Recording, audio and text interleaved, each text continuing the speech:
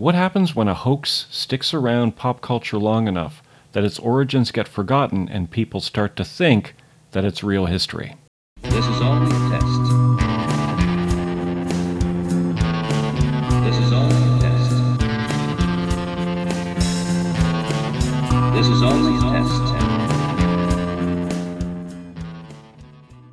Hello and welcome to the Uncover Up. I'm one of your co-hosts, Nathan Radke, and joining me today in the bunker is Dr. Lee Kunla. Hi, everyone. So here's a little bit of inside baseball. Lee is sad. Oh, I didn't know you were going to bring that up. Yeah. No, but I realized after we talked about it that, that's the perfect introduction. And what's interesting to me is this. Lee is two different kinds of sad. And I think we're going to talk about both of those sadnesses today. The first kind of sad has to do with bees and pollinators. Yep. Very, very quickly explain your sadness about bees and pollinators. Well, I've been geeking out on pollinators and native plant species and how to support them. And it turns out that they are in a catastrophic state these days. They are declining at an incredible rate. And it turns out that a lot of the initiatives we are doing to help them don't help so much. That's classic us. Yes. We try to help, classic we screw us. up. So you're sad about, that is a problem. Pollinators are so crucial for the natural ecosystem. They're also crucial for us. Yeah. Because we're out here in the natural ecosystem. And without pollinators, there's no food. Right, and we eat food, right? Yeah. Yeah. Sometimes. Yeah. You're sad and discouraged about the state of the natural ecosystem and worried. Yes. And you're also sad and discouraged and worried about the information ecosystem. Yep. Now, we're going to talk about that one later. I want to talk about the natural ecosystem first. Okay. So how hopeless are you getting on a scale of 1 to 10, 10 being totally hopeless, 1 being totally Pollyanna happy? Say between 8 and 9. That is getting very sad and hopeless. Yeah. And so you start to wonder, is there even anything that we can do about this situation? Or have we reached a point of no return? Have we reached this kind of tipping point where we're not going to be able to come back from this? But I've got a solution for you. Okay. Well, wait, I got three alternatives for you. Okay. The first two don't make any sense at all, so forget about those. I've got a third alternative for you. Yes, okay. What if we just get the hell off this planet Right. and go somewhere else? Right. That is a segue, no less. That's an intro and a segue and everything wrapped up together. That's exactly what we're talking about is Alternative 3. I wanted to plug the research of Emily Louise, who has a YouTube channel called Weird Reads. She did an incredible job really tracing the history of Alternative 3 in a 2.5-hour YouTube documentary, which is a sub-project of another documentary that she was actually working on. That's amazing. She is amazing, and if this podcast does not satiate your appetite for Alternative 3 conspiracies and their history, I strongly encourage you to go check out Emily Louise's Weird Reads on YouTube. She is really fantastic, and a lot of what I'm about to tell you about Alternative 3 and its history in the 80s comes from her research. And Alternative 3 is something that Nathan and I should have known about for a very long time. And it's quite startling to discover something that has had such a large cultural impact so late in our investigation of UFOs and conspiracies. Because this is a documentary titled Alternative 3, which came out on Anglia Television in Great Britain in 1977. And it was a report. It was a science report, and it claimed that there was a plan by world governments, not just one in particular. All working together. All working together, mostly spearheaded, though, by the Americans and the Russians. Yep, well, the Soviets. The Soviets at that point. Now I'm doing it wrong in the other direction. Yeah. We were at the... Precipice? I was going to say precipice, and then I was like, is that the right word for this? It is the right word. That we were at the precipice of a massive climate catastrophe, and that there had been a number of alternatives discussed amongst world leaders, none of which were going to, according to scientists and the consensus, work. Yeah, the first two, Alternative 1 and Alternative 2, were so ridiculous, so far-fetched, they weren't even worth discussing. So Alternative 3, said this documentary, was to get off planet Earth and go to Mars. Mm-hmm. Okay. So we need to talk a little bit about this documentary. That's what we're going to do today. We're going to talk about the documentary itself. We'll start there. And then look more importantly at its impacts following its release. And it also becomes a book. So there was a book that was published a year after with the same title. No, we'll start off by saying that you can watch this documentary. Yes, you can. It's available on YouTube. Yep, just search for Alternative 3 documentary. Right. And look for something that looks hopelessly 1970s British. It's a fun watch, actually. But the whole thing is available. The haircuts, the outfits, the cars. This is the most British thing I've ever seen. And I used to watch old 1970s Doctor Who. Yeah, it's so nostalgic in a way. So what is Alternative 3? Let's just get into the actual documentary itself. It was released on June 20th, but it was supposed to have been released on April 1st. April 1st, you say? Yes, April 1st, I say. Here's a general rule. Things that are supposed to come out on April 1st, we should apply a greater degree of skepticism to. And why is that?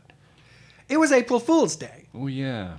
And it was a joke. The documentary was a hoax. It was a joke, but it was a very straight-faced joke. Yeah. Yeah. Like it was sort of a hoax in the think about like the War of the Worlds broadcast in the 1930s. Exactly. Like it's not a hoax. It's a fiction. It's a story, but it's put together so that it looks like a newscast. Right. And the newspaper and other publications that would carry, say, your TV listings for the upcoming week, they went along with this. Even though they're not owned by the same media corporation, their blurbs for this documentary also were very straight-faced. This will be a shocking revelation, and scientists have discovered, etc., etc. The host of the documentary, too, is a well-known science presenter. Right. So, I mean, watching this, the casual viewer turns it on. This is at like a time of low information. Right. You can't 70s. go online and like double check things. You turn on the TV, and here it is. Here's a person that you know talking about the stuff he normally talks about. Right. But this time, there's this weird twist. Right. It doesn't start out that weird, though, because they begin with a very straightforward question about a scientific brain drain. The premise being that scientists are leaving England in record numbers, and journalists wanted to figure out why this was happening. Why are they going to Australia or America for better jobs, more pay? What is the problem with the conditions of scientific work in England that is making these people decide to leave? But in their investigation of these scientists, they discover, in fact, that something quite sinister and bizarre is going on. They first come onto the trail of something weird when they notice that the scientists who've left, they will correspond with their family for a while, and then suddenly the correspondences will stop. So, for example, a scientist might say, oh, I'm going to Australia to go work for this company. But then, when the film crew contacts that company in Australia, why, that scientist never showed up. Exactly. And then when they look at the airplane records, turns out they never even got onto the airplane that was supposed to take them to Australia. And yet their car is still sitting in the parking lot. Right. Abandoned Yeah. in the parking lot. This is the premise of the documentary, or this is sort of the next stage where they discover that... That's the hook. That's like, okay, something weird is going on here, but what weird thing is it? Exactly. Well, this is what they try and find out, and they enter this world of a conspiracy in which it's finally revealed by a Dr. Gerstein that, in fact, the world was at the precipice of a global climactic catastrophe. And if you were in England in 1977, this was not an entirely implausible idea. There had just been a real record heat wave the summer before, the beginnings of the environmental movement had started, the worry about the greenhouse effect. I mean, in some ways, the documentary is quite prescient. The worries that they're talking about, which to some extent did seem like science fiction to some in the late 70s, are things where today you're like, yeah, this is that does almost look a like little modern too footage. close for comfort. According to Dr. Gerstein in this documentary, the climate catastrophe was already in 1977 unavoidable And irreversible. and irreversible. And This planet was done. exactly. And so, as Nathan said earlier, they had at this conference in Huntsville, Alabama, this is where the conspiracy, I guess, was first hatched. They bandied about different alternatives for how to deal with this, which included things like setting off a nuclear bomb in the atmosphere to let out the heat into the universe, That's not how anything works. I know, but it's adorable. You know, it's, as we've said, it's a fictional documentary. True. I mean, the whole thing was supposed to be a kind of an April Fool's joke. So But a very serious one. they didn't put maybe that much effort into alternatives 1 and 2, which were supposed to be dismissed anyway. Alternative 3 then was the idea that, okay, the planet is not savable, destruction is coming, and what we need to do is ensure the survival of the human race. And the way we're going to do that is by getting a bunch of them to emigrate to Mars. And that... The smart and useful ones. Exactly. So who do you need to immigrate to Mars? Well, you need adults, apparently, according to this documentary. You need adults who are specifically useful for setting up a new civilization. So you got some engineers, you got some medical people, you've got some like biotechnicians, Exactly. You've got like construction experts, that kind of thing. Exactly. And this was, according to the thesis of the documentary, the root of the brain drain. So they weren't actually immigrating to America or to... Australia. Exactly. They were being whisked off first to the moon and then to Mars. And the reason for that is Mars is very far away. If you built a spacecraft on the moon, there's not that much gravity on the moon. It's actually much easier to lift off from the moon than it would be from Earth. Right. So you go to the moon first, and then you go to Mars. Right. And this is an idea that has been put forward, that we would build some kind of base on the moon, and then from the moon it's easier to get further out into space. Sure. So that's not that far-fetched. No. I mean, the ideas themselves are, in light of science fiction, quite reasonable. Yeah. You know, we're not dealing with stargates or warp drives. We're dealing with, okay, no, we build a base on Big the moon. rockets. And then from there we go to Mars, and I was going to say we would terraform Mars, but it turns out We'd Marsiform it. that according to this documentary, Mars actually has an atmosphere and life. So the documentary ends with some as yet undiscovered footage or unreleased footage, super secret. It was contained on a reel of film that if you played it without the right decoding mechanism would just produce static. But if you had the right decoding mechanism, which in the film they called a jukebox, and you ran it through this, and the only people who had this decoding mechanism were NASA.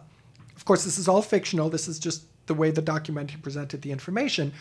When you played this reel of film through, what you discovered was an unmanned probe landing on Mars, and this is a very important date, May 2nd, 1962. And what happens is both Russian and Americans have been cooperating, according to this film, and they've landed on Mars, and they discover that it is habitable, and they even see evidence of life. Yeah, that's how it ends. So, yeah, the whole film is this film crew ostensibly going around trying to interview people, and they're always getting a lot of blowback, and a lot of people don't want to talk. Exactly. And some people even go mad in very dramatic scenes where they go to interview somebody and they start, like, crawling around and attacking people. Yeah. Others are inexplicably missing. They can't track them down. Family members are worried about them. A lot of them are smoking pipes. Yeah. So that's the documentary.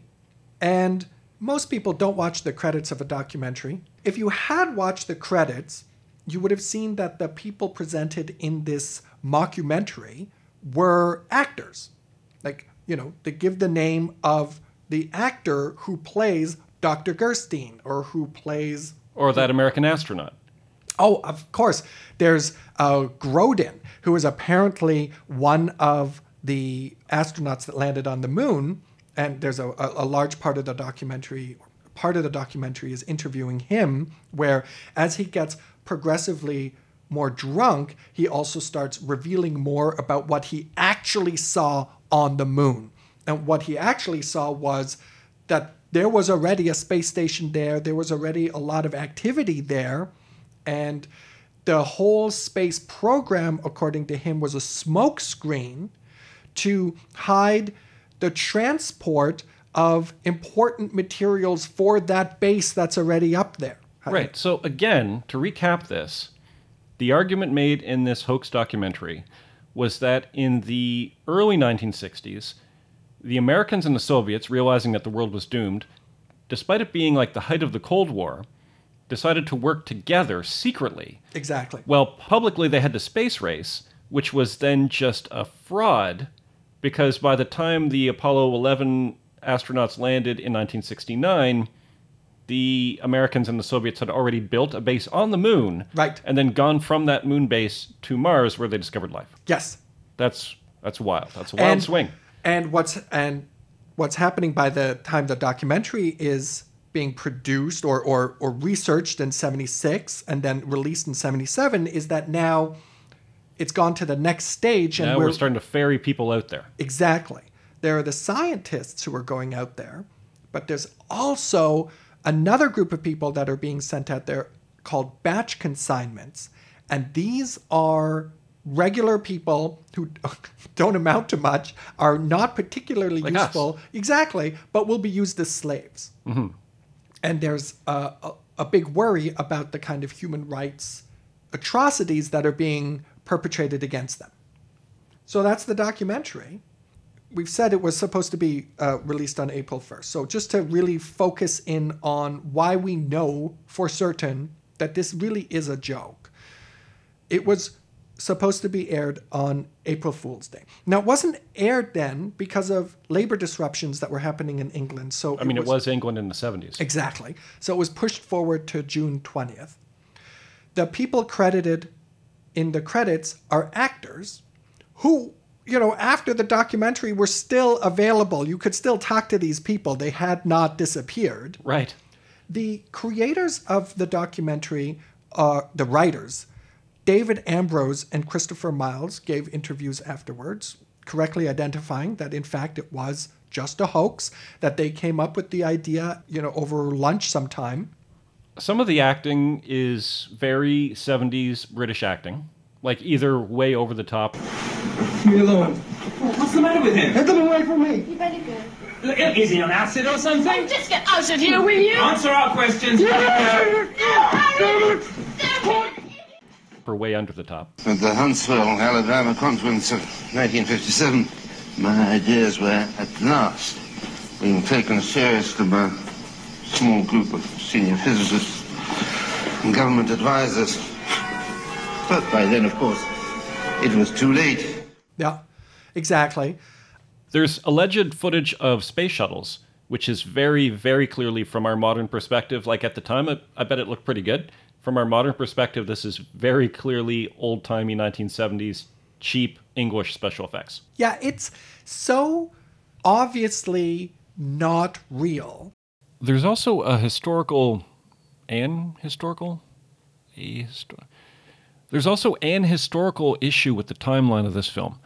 They're making the argument that starting in the 1950s, the Soviets and the Americans started working together on this Mars project and had managed to get a probe to Mars by 1962.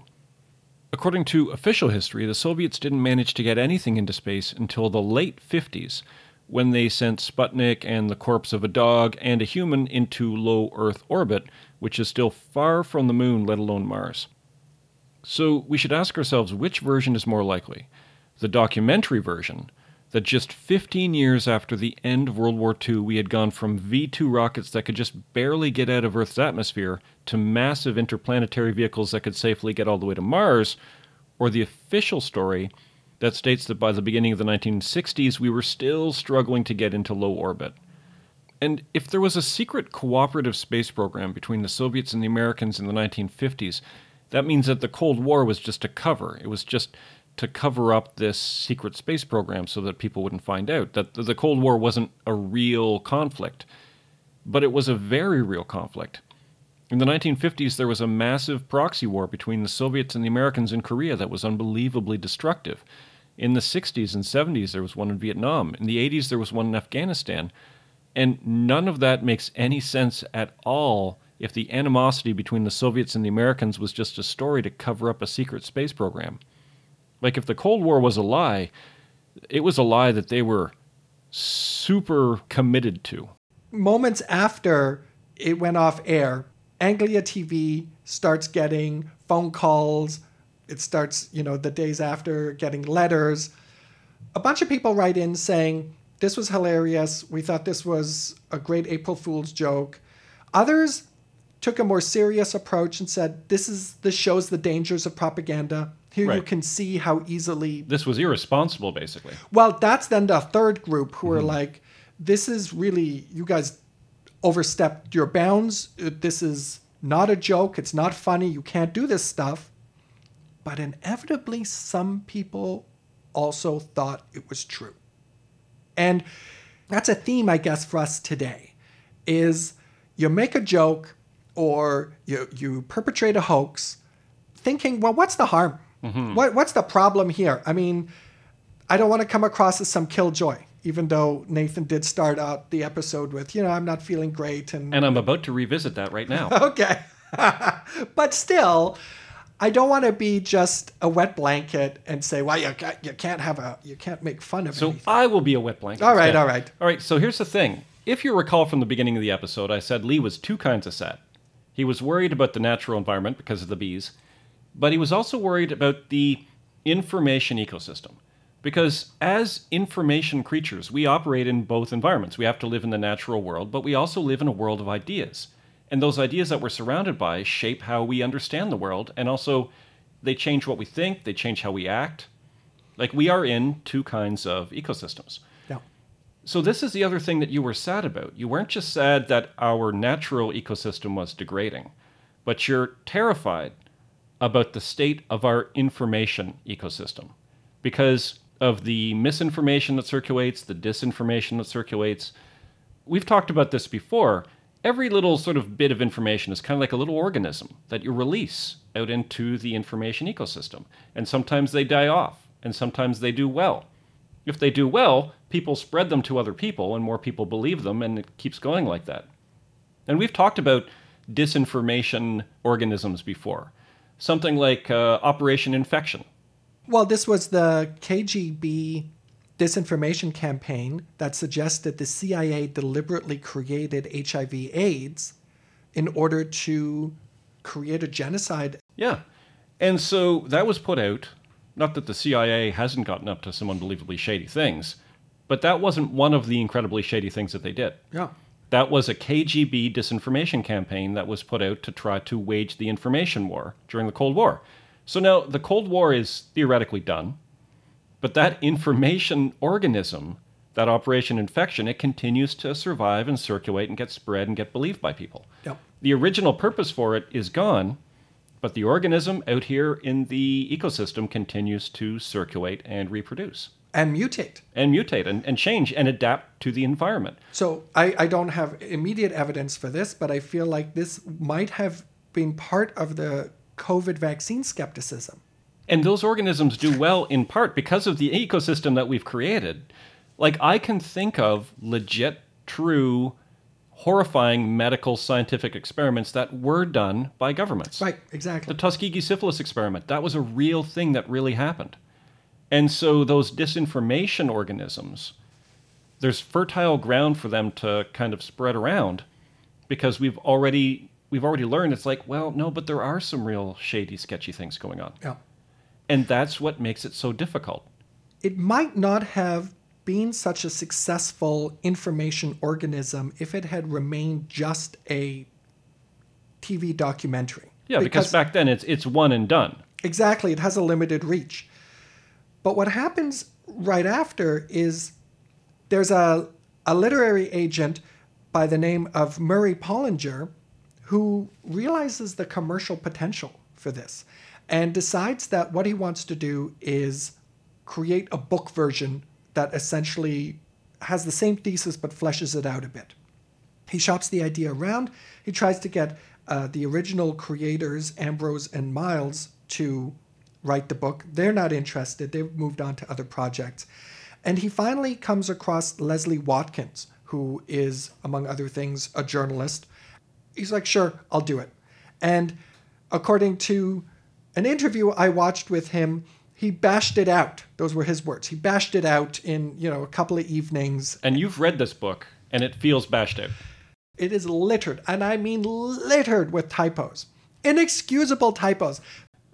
So here's an information organism, starts off as a fake documentary that gets broadcast on British TV, supposedly on April Fool's Day, but then it gets bumped, with bad acting and bad special effects.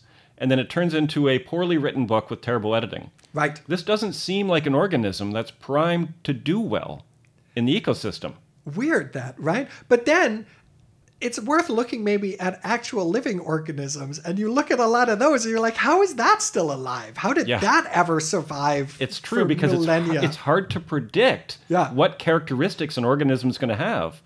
Like, you would think, like the biggest, toughest thing would survive out here in the wild. Sometimes it's some weird little scrawny thing. Right.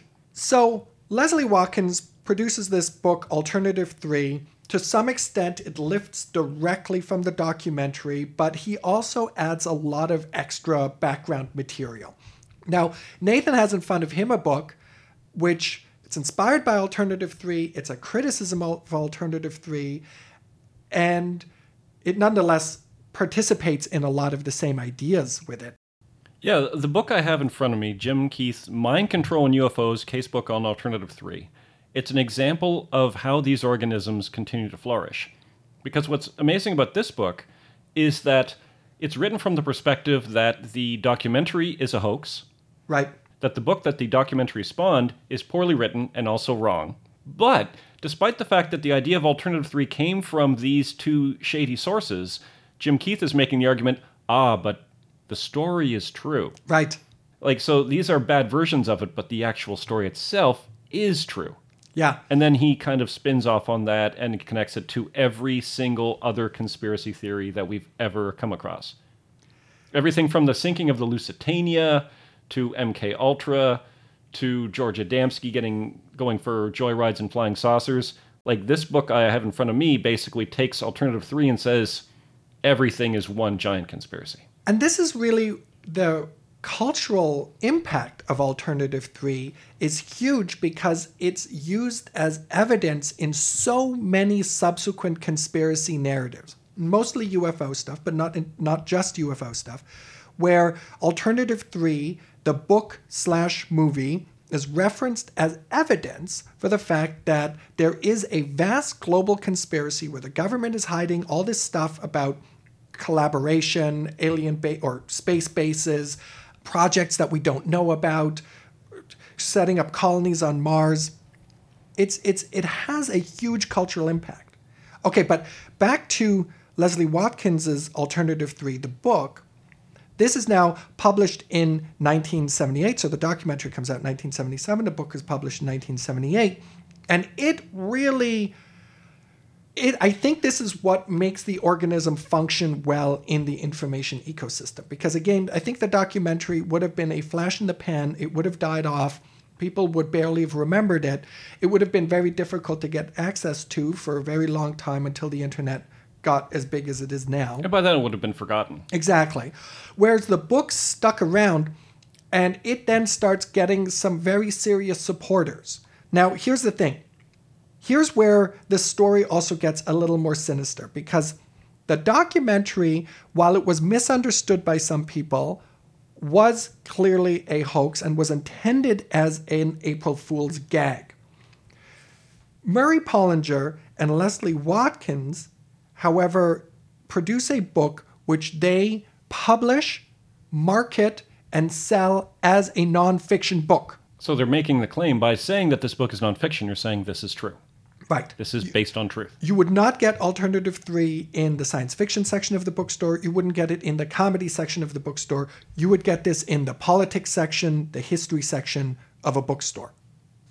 There's an American AM talk show host who specializes in conspiracies in the 80s. Her name is Mae Brussell.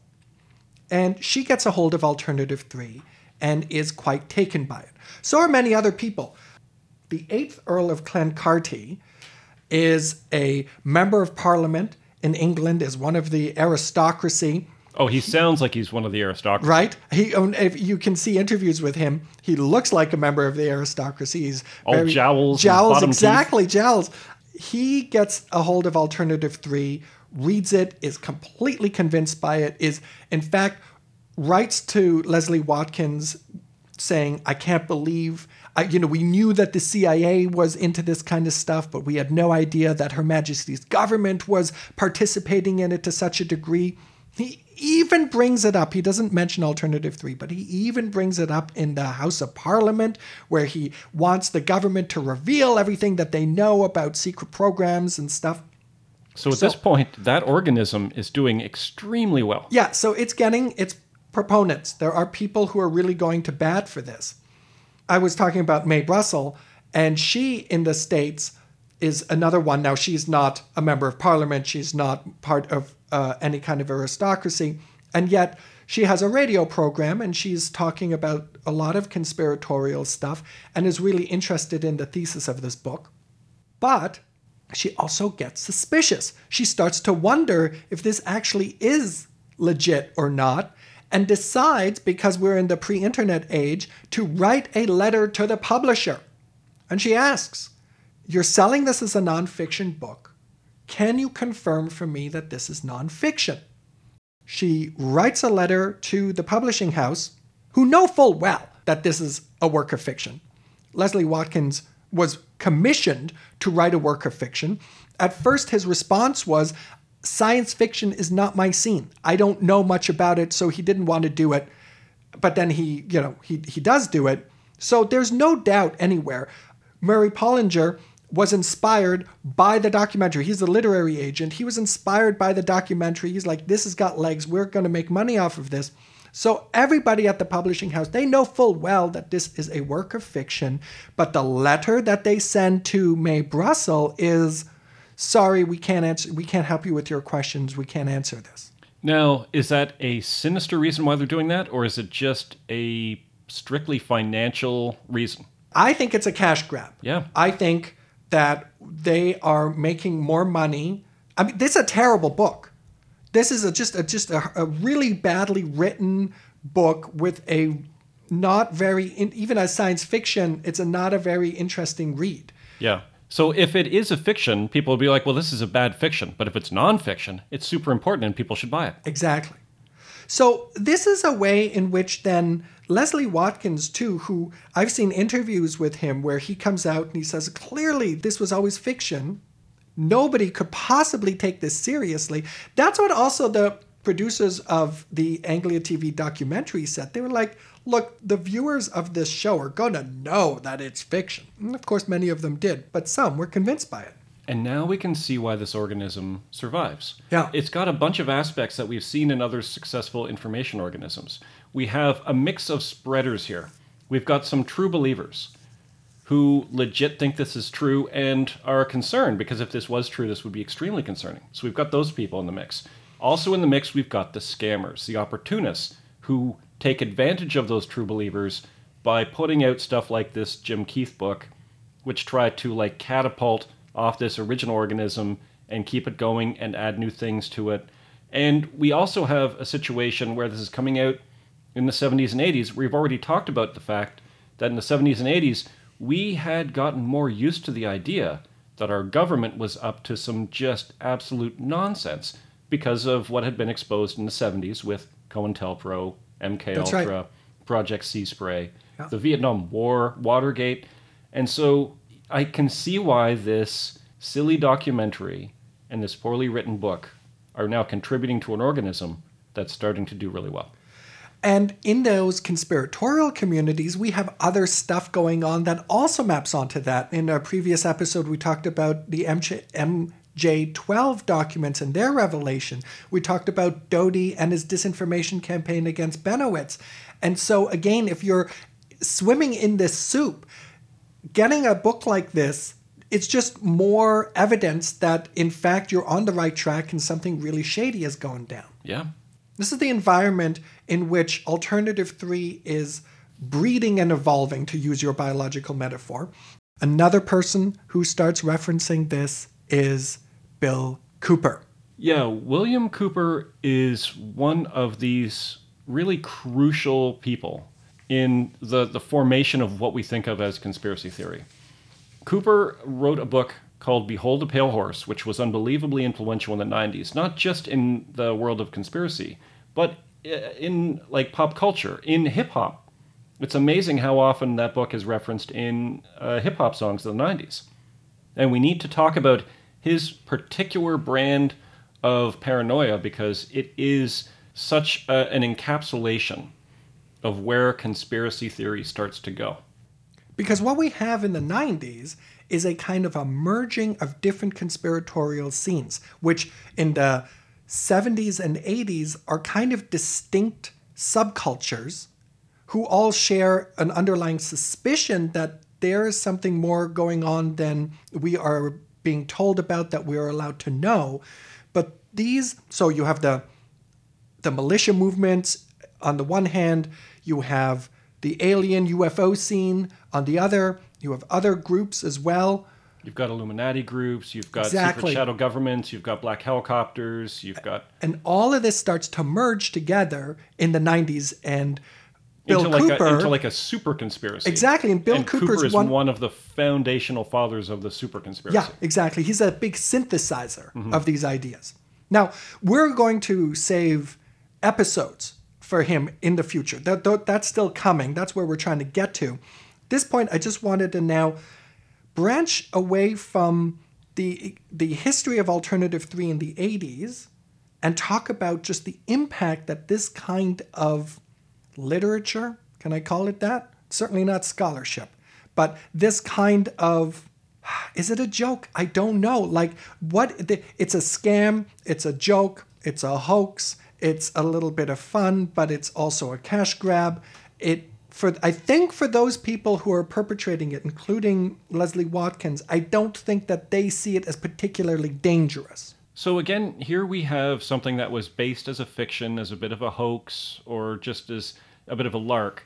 And then as time goes on, people start to think it's more and more real, and it builds up an entire kind of literature about it. And then the weight of that literature makes it seem like it's real, even though if you look at what underlies all of it, it's based on this fiction. Do you know what this reminds me of that we were talking about very recently?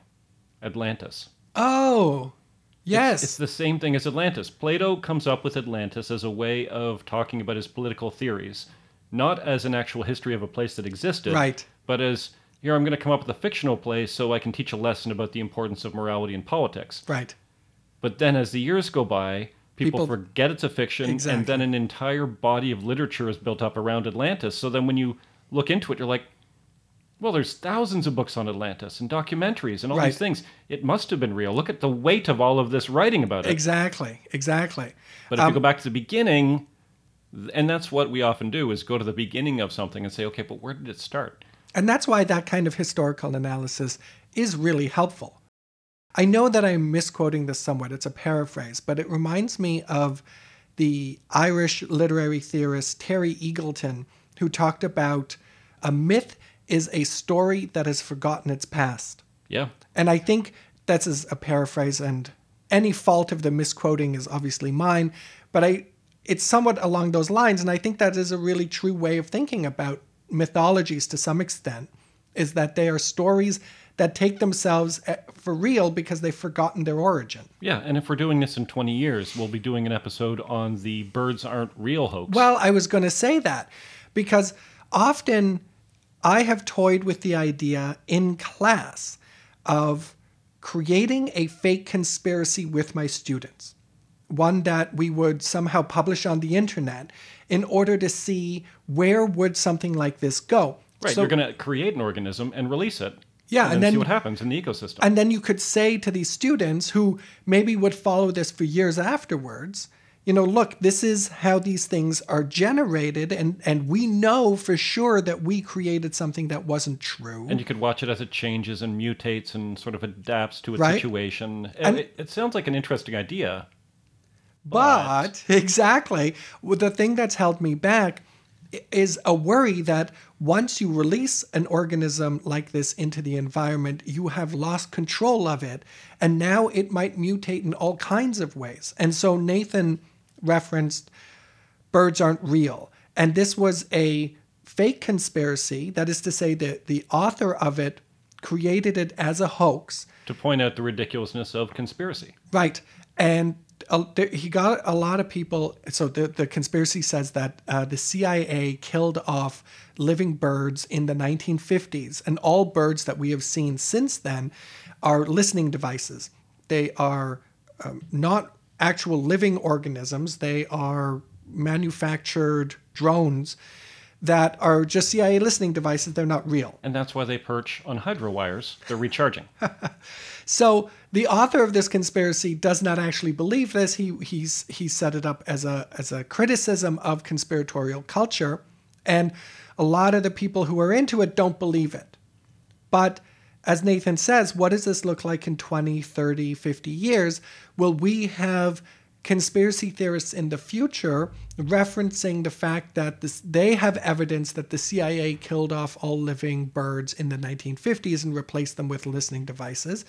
The author has lost control of that conspiracy in a way, and I'm not sure if it will have that effect of critiquing things in the future once you've lost the fact that it was a critique to begin with, because that's what Alternative 3 was in a sense. It wasn't really a critique, but it was a hoax. But we've forgotten that it was a hoax, and now it seems to be quite serious. Yeah, and that brings us to the consequences, I think. What are the consequences of something like this? You never know what the consequences are going to be.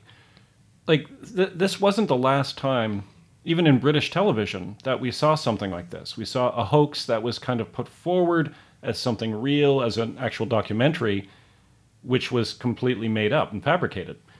In the early 1990s, the BBC put out something called Ghostwatch. Okay. And they put it out on Halloween.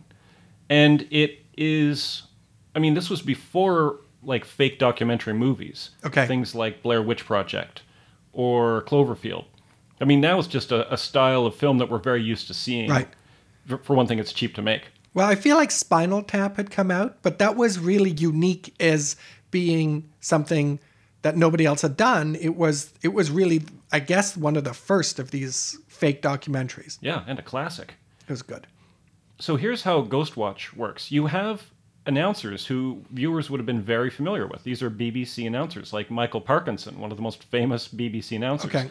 And he says, okay, we're going to have this show. We're going to go to a haunted house live. We're going to cut to some talking heads, and we're going to discuss the nature of ghosts. And it's going to be a fun evening.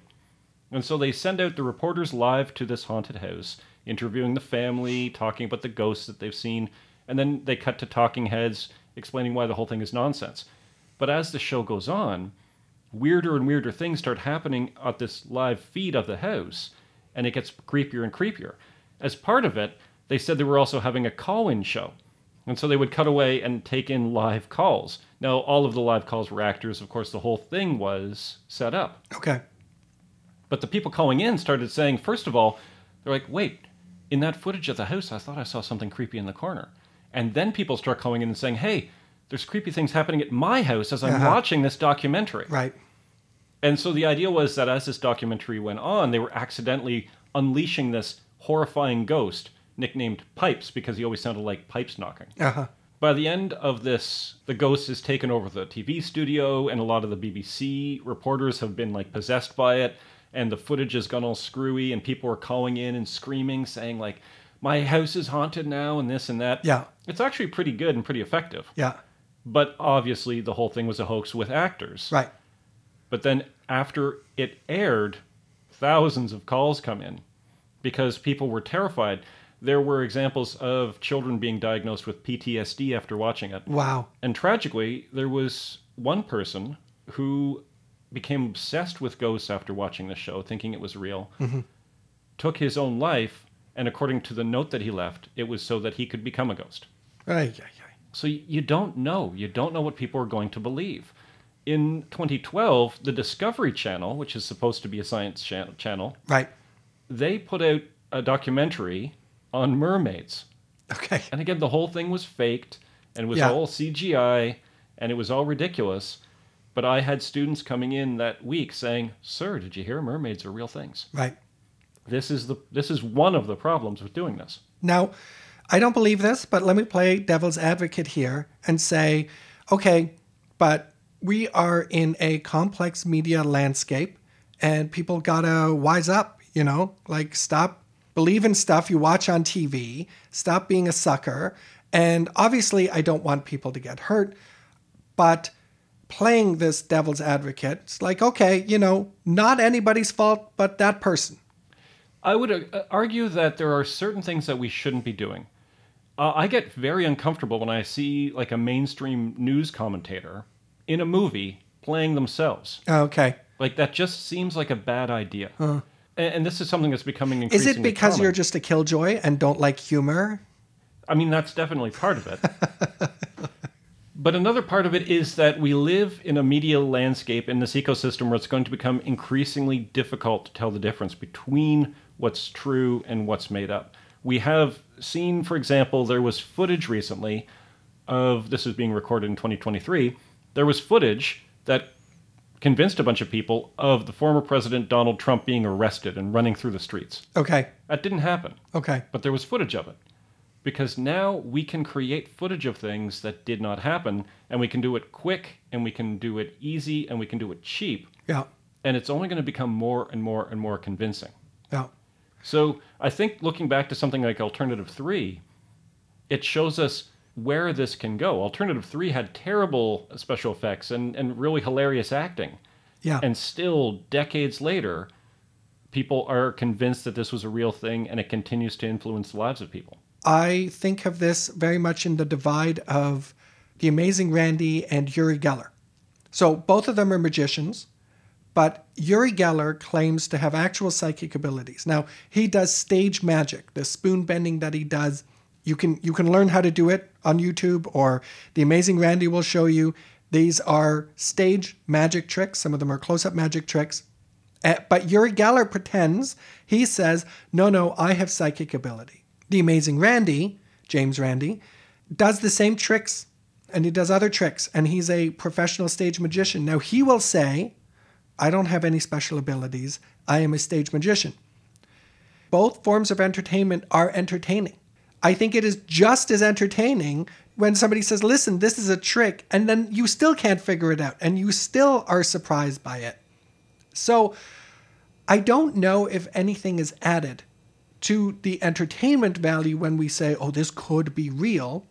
No, but from a marketing perspective, it's very useful, unfortunately. Is it? Well, I mean, think back to the publishers who didn't want to admit that this thing was fiction. Is it nonfiction or fiction? It's like, I don't know. Right. Because it's going to sell better as nonfiction. Well, and Uri Geller made a lot more money than James Randi ever did. And James Randi was never invited by the CIA and the Air Force to train them how to use telekinesis. Right. Whereas Uri Geller was. Right. So it does pay better. That's true. And I guess maybe that's the problem, is that we're dealing with businesses and that's what they're in the market to do. But there is a responsibility to say when you publish something as nonfiction, that is clearly a piece of fiction. Like, it's clearly a piece of fiction. Alternative 3 is a piece of fiction, but it was published as nonfiction. Uri Geller knows he's doing stage magic, but he claims he's an actual psychic. And the Discovery Channel knows that there's no mermaids, or the producers will know that there's no mermaids, and yet they pretend that, well, possibly, maybe. I think this is the same problem we run into with the Ancient Alien stuff on the History Channel, which is this sense that, well, potentially there could be, we don't know everything, so maybe it was in fact aliens who built the pyramids. I think that's really irresponsible and doesn't make the story any better. And I think that Mae Brussel she was the one we referenced earlier, who was this radio talk show host, who herself was curious to find out, is it or is it not fiction? I think she describes a lot of the positions that many of us are in. You know, if you're a kid, or I don't know, if you're just somebody curious and you're watching the stuff on the History Channel, on the Discovery Channel, you're listening to serious reporters you otherwise trust say, well, potentially there's something here. I think that really makes things complicated, and it's hard for us to know what's real as a result. And here's the other thing, is that there are real conspiracies. Yeah. There are some terrifying conspiracies. There are some weird, messed up conspiracies. There are things that people in power have gotten away with secretly and manipulated things behind the scenes. Yeah. That has happened. Yeah. And if you're trying to figure out what those things are, it becomes a lot more difficult in like an immense room full of noise. Right. And these false fictional conspiracy theories generate so much noise that they can bury the real legit things that are going on. Right. That's interesting because Leslie Watkins peppers the beginning of his book with references to MK Ultra, to Dr. Frank Olson, to other kinds, to Midnight Climax. All real things. All real things. Weird, messed up things. Weird, messed up things that really happened. So I agree with you that it adds a lot of noise by then mixing in these fake conspiracies as part of it. I think it also delegitimates the real ones. Yeah. Where, and this is something that Nathan and I always come up against, even with the authors that we rely on and really like, is they often refer to conspiracy theories as synonymous with a misunderstanding of reality. That, you know, there's reality and then there are quote unquote conspiracy theories and they're always wrong, but they're not always wrong. And I think when we mix in this nonsense with the real ones, we don't know what's what anymore. Nobody does. And so those people who are into conspiracy theories get confused about which ones are real. Those people who aren't think they're all nonsense. And nobody knows what's going on as a result. Yeah, and there's a lot of good and honest people who are trying to figure out what's going on. And a lot of people who are interested in conspiracies, that's what they are. They're good, honest people who have a feeling that something isn't exactly the way they've been told, which is true. Yeah. But then they're confronted with all of this stuff that a lot of it comes from opportunistic scammers. Yeah. And we've come across a lot of that over the last few years about how much the conspiracy field has been poisoned by these rip-off artists. Right. And I guess Alternative 3 is just one more example of that. It's very frustrating. Yeah. And is going to come up a lot more as we move into the 90s now. Yeah. Because and this stuff, it can get people killed. Oh, yeah. The consequences are real. The consequences are scary. But what I find really interesting moving forward is that this thing that most of us have never heard of, well, certainly Nathan and I hadn't heard of it before we started doing a deep dive on the history of UFO lore. This is going to end up being another piece of evidence for all the future conspiracies that we're about to embark on for the next set of our UFO suite. When things get even grimmer. Okay.